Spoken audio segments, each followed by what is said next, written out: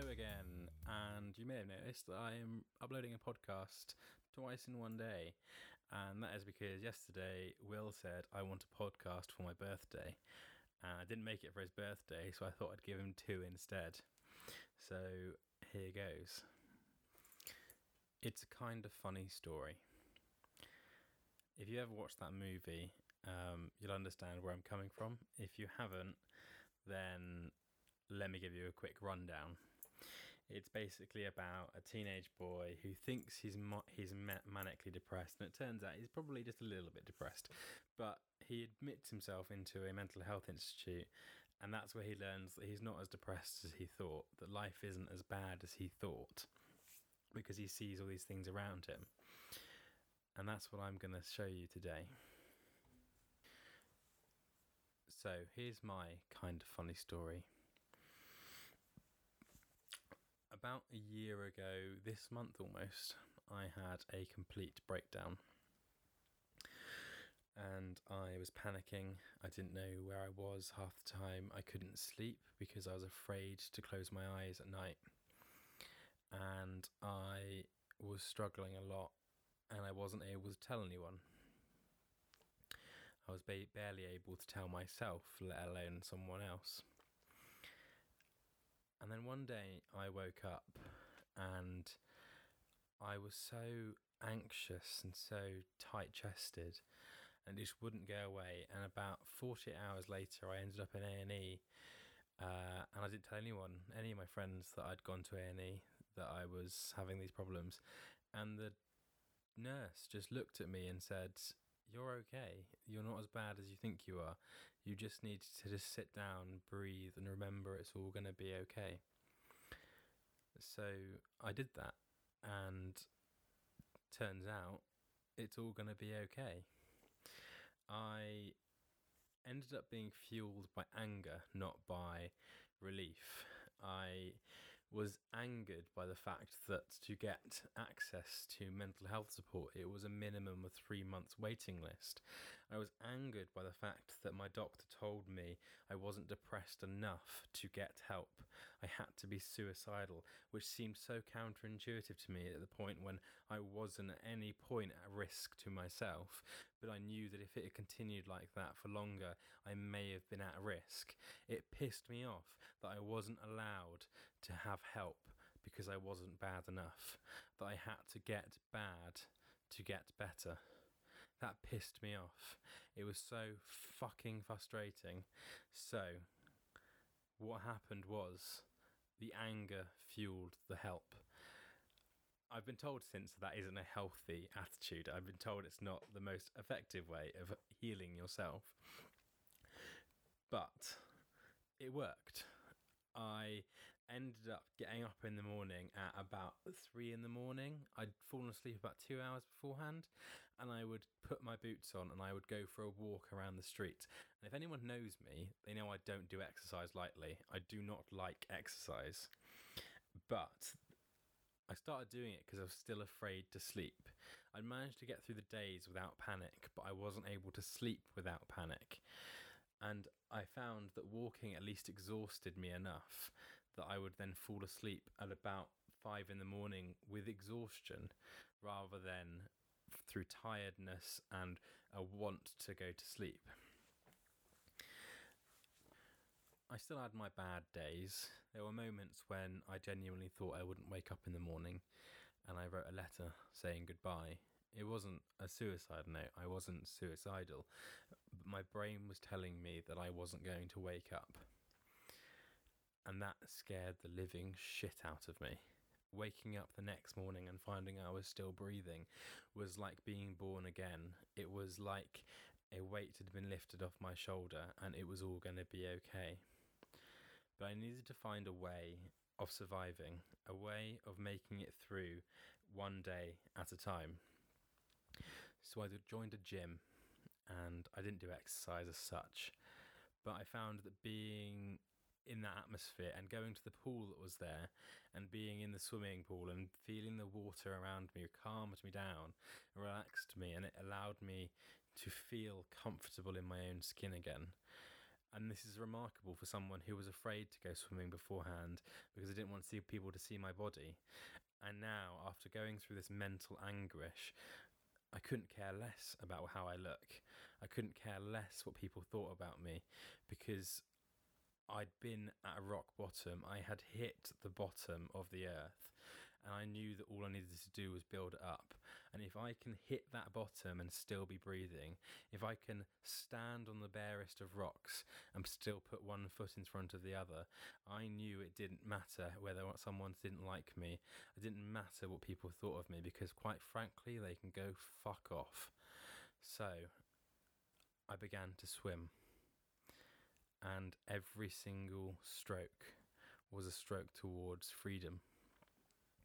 I ended up feeling like I was born again, and I could focus for the first time in months.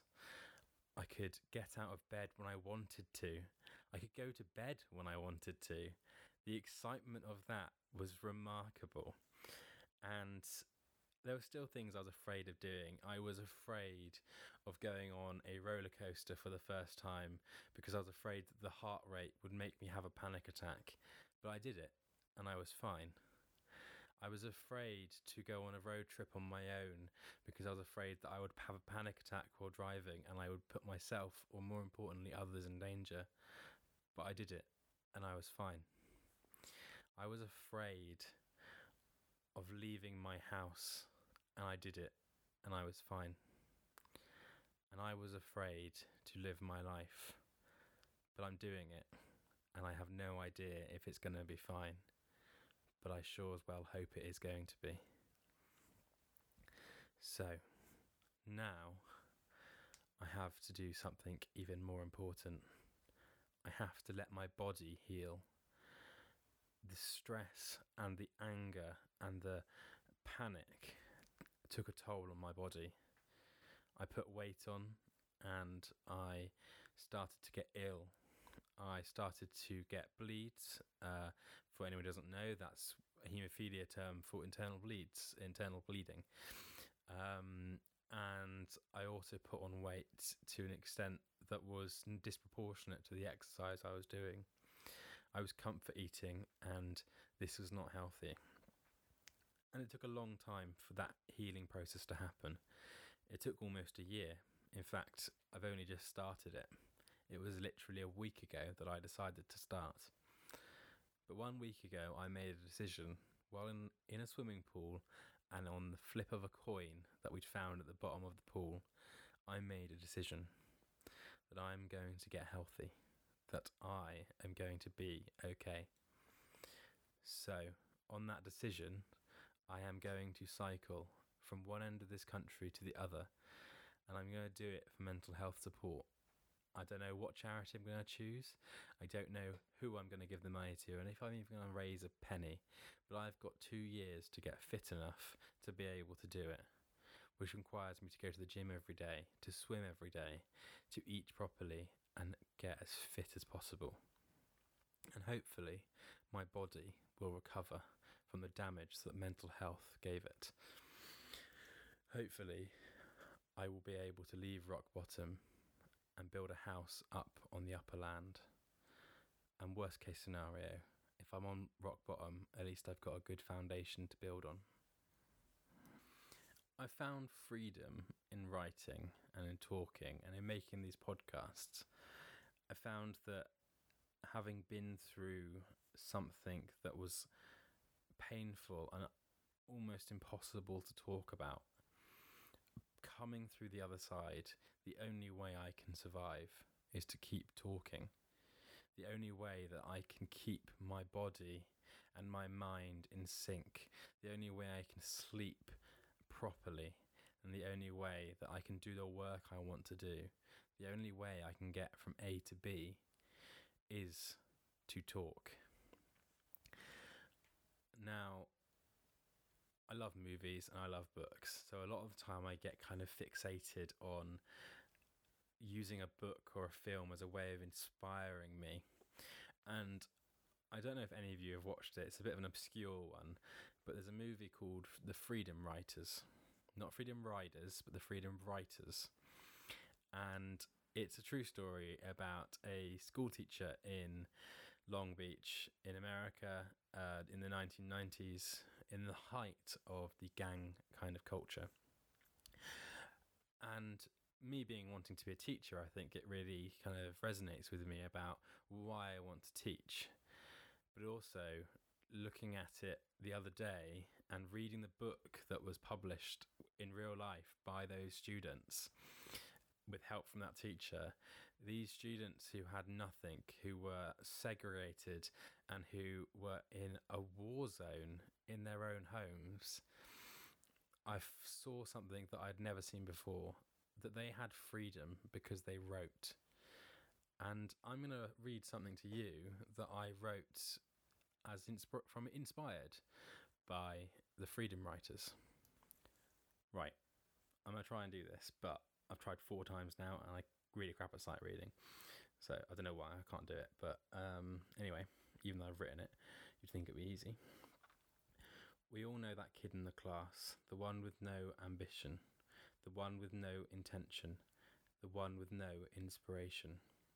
We all know that girl, the one with no self-confidence, the one with no self-evidence, the one with no self-presence. We all know that guy, the one with no masculinity, the one with no integrity, the one with no fragility. We see heroes in our community, but not the saviour of our self-community. We see those who run into fire, but not those who live with fire in their lives. We see the charity, but not those living for charity. To those freedom writers, to all those who dare to write the truth, to all those who tell their tragedy, I say, be bold like the ink on your page, be strong like your bravery, be empowered by your dignity. You are the freedom writers, your story is told. You are the next generation, your story is gold. You are the inspiration, your purity is nothing but untold. To all those who've yet to write, you need to do nothing but turn on the light. To all those who, with no story to tell, remember your own personal glory. To all those where challenges always unfold, build up your strength and always be bold. To the freedom writers, whether you know you are or think you're not, write down your story and let the world see what you've got. I don't know why I wanted to read you that, apart from the fact that this is important, I think, for anyone who's struggled with mental health or doesn't understand what's going through. It can feel like death. It can feel like the very end. And it can feel like you're never going to survive. And it's incredibly hard to ask for help. And it's incredibly hard to tell someone you're going through it. I personally didn't tell anyone that I was going through it, and I had to live the worst 9 months of my life without telling anyone it was happening. And I isolated people, I lost friends, and it destroyed me in a small part.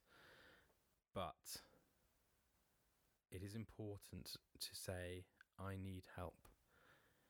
And it is important to remember that you may have hit rock bottom, but rock bottom is an incredibly good place to build up from.